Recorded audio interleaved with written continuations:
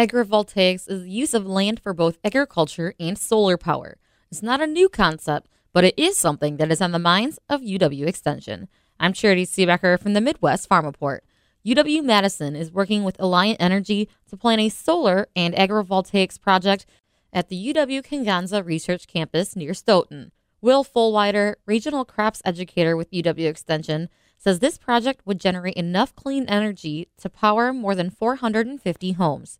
He explains how solar and agriculture are coming together to benefit the industry. This project is a collaboration between UW-Madison and Alliant Energy, and they're building a 2.25 megawatt solar facility near Stoughton. 2.25 megawatts, what is that size-wise? Is like, well, that says kind of nothing to the average person. There's about 7 acres of solar per megawatt. So this solar site will end up being about 15 acres, and it's on the Conganza Research Campus, which is part of the Physical Sciences Lab. So it's taking 300 acres of this campus and only using 15 acres of that to put the solar site on. The rest is mostly agricultural land and still is corn bean farm. Who's conducting the research and what is this research looking like? Where's the agriculture aspect of this? The agriculture aspect of it is what we're trying to figure out, is what does well between solar panels. And that's part of it is really cool, is that there's a lot of people around the states trying to figure out how can we continue to practice agriculture within these solar sites. I mean, yes, there's solar panels on it. Yes, it introduces shade, but to some things that could be a benefit. When we think about like heat stress in animals, especially outside grazing,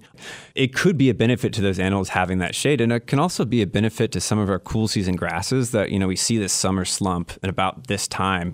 This year it came really early because of the drought, but we're seeing kind of this lull in production in cool season grasses. And so what if we introduce the shade into the mix? What happens if we're trying to grow cool season grasses underneath and between these solar panels and have animals grazing it? Or we're using it to make hay off of. So these are all kind of the ideas that we're throwing around. And that's from the ag side of things. That's my world. Whereas there's researchers that are looking at the hydrology of it. There's researchers that are looking at how does the installation of the solar site affect the soil properties. People that are getting into the real hard science of it and looking at all those things, as well as what's the environmental effect of installing the solar sites and how does it affect existing wetlands and everything like that. So it's really super collaborative across the board. Really fun to work with a bunch of different professors, people within Extension, and just other folks at UW-Madison. So what is the main goal of this project? UW-Madison students, faculty, and staff have kind of pushed the university to have more sustainably minded goals and make progress on those goals. And this is one of those steps on that kind of train of progress. And it's to try and lower the energy footprint of the university by having this, 2.25 megawatt solar site, which is, in essence, to give you an idea, it could power about 450 houses with that amount of energy. And that's just going onto the local grid. So it's used by local communities. It's not being directed towards UW-Madison, but that's offsetting energy use that the university is using. So part of that is to make headway on those goals, but also to be like, how can we use this opportunity for a living laboratory? What can we push kind of solar development boom that has happened in Wisconsin over the past couple of years towards better usage of that land? A lot of the land is either just fallowed, put into pollinator habitats, which is, better, but it's displacing agriculture, which has made it a contentious issue in rural areas. So it's like, well, if this is going to happen because the solar developers can pay a lot more in their leases to landowners than farmers can, how can we continue practice farming? What types of agriculture can we be doing in these areas? And so that's really the whole goal of this. For me, other people are looking at the soils and the hydrology and everything like that. But for me, it's what is the form of agriculture that's best suited for these solar sites? And what are the kind of different articulations of that? And how do we take the steps to practice that? So do you have an idea of what those types of agriculture you're going to try and implement and test first? The main one that we're going to try and do is, and the reason why we're going to do it is because it is the predominant form of what we're calling agrivoltaics,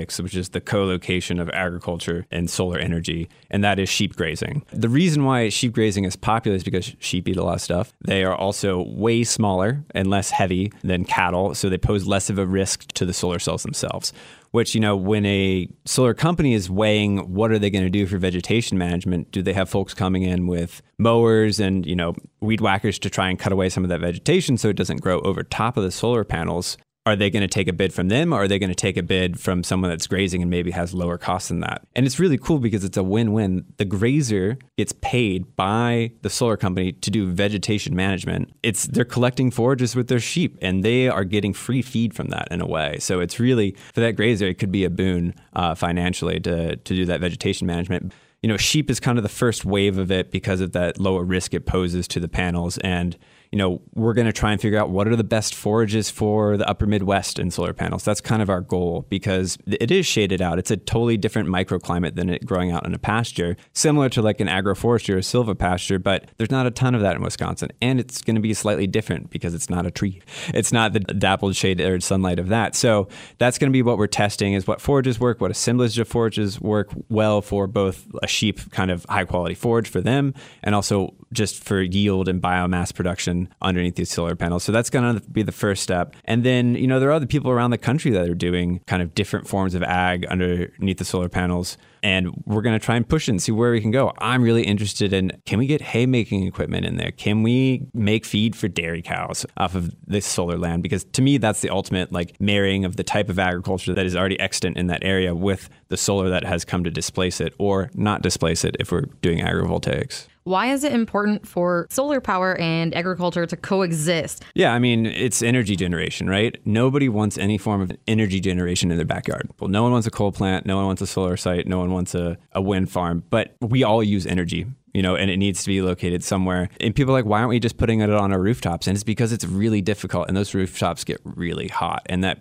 reduces the efficiency of those solar panels as well. So not to say that we shouldn't be doing that. We absolutely should. That's wasted space. But, we need to think about how can we produce energy and make, Wisconsin more resilient in its energy system. And part of that is solar now as it's become cheaper and cheaper to produce. And so how it benefits the kind of rural and urban communities is if we co-locate these, we're not displacing the agriculture that's there. In fact, if we're talking about vegetation management, farmers could potentially be paid to make hay off of, these solar sites because they're the vegetation manager. So not only are they not paying for rent, but they could potentially be paid to make hay. But there's risks. You're not getting as much yield. Is it worth it to you? We're going to have in Dane County a 4,000 acre plus solar site here in the not so distant future. We don't have enough sheep in all of Wisconsin to graze that site. So we need to be forward thinking. What is the type of agrivoltaics that need to be practiced for this to become a viable kind of enterprise? What is the timeline now for this project moving forward? The progress that's going to be made? What's happening?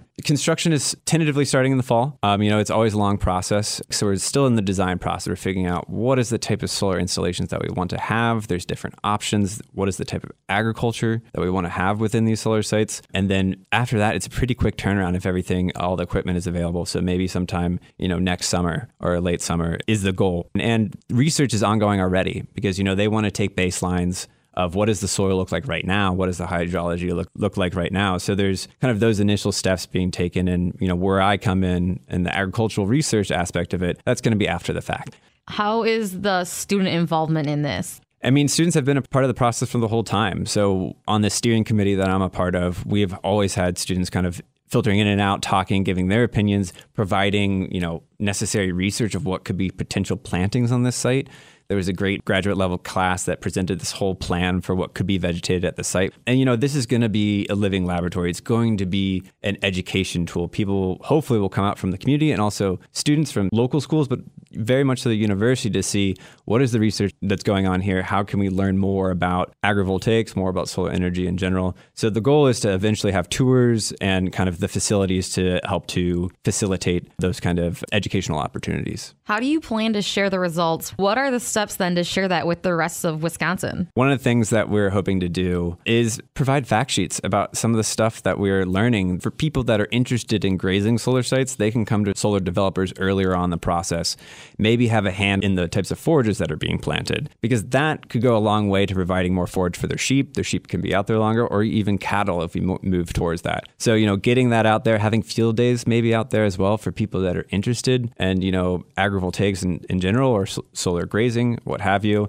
And, I run a podcast for UW Extension called Field Notes, and we are working on a agrivoltaics episode as we speak with the Cutting Edge podcast, which is the Emerging Crops podcast that Extension runs. It's going to be a long whole series looking at kind of where is the research right now? What are the efforts at right now? So we're just really one small part of that. So hopefully we can kind of tap into those networks and get folks that are doing different forms of agriculture, maybe a little bit more established out there as well, to have kind of facilitate those educational events and also looking at kind of disseminating that information through traditional extension channels. I'm excited to be a part of it. I know that there's a lot of contention surrounding solar development in Wisconsin on rural land, and I get it. It's displacing ag, but it doesn't have to be that way. There's a way that we can kind of marry these two together.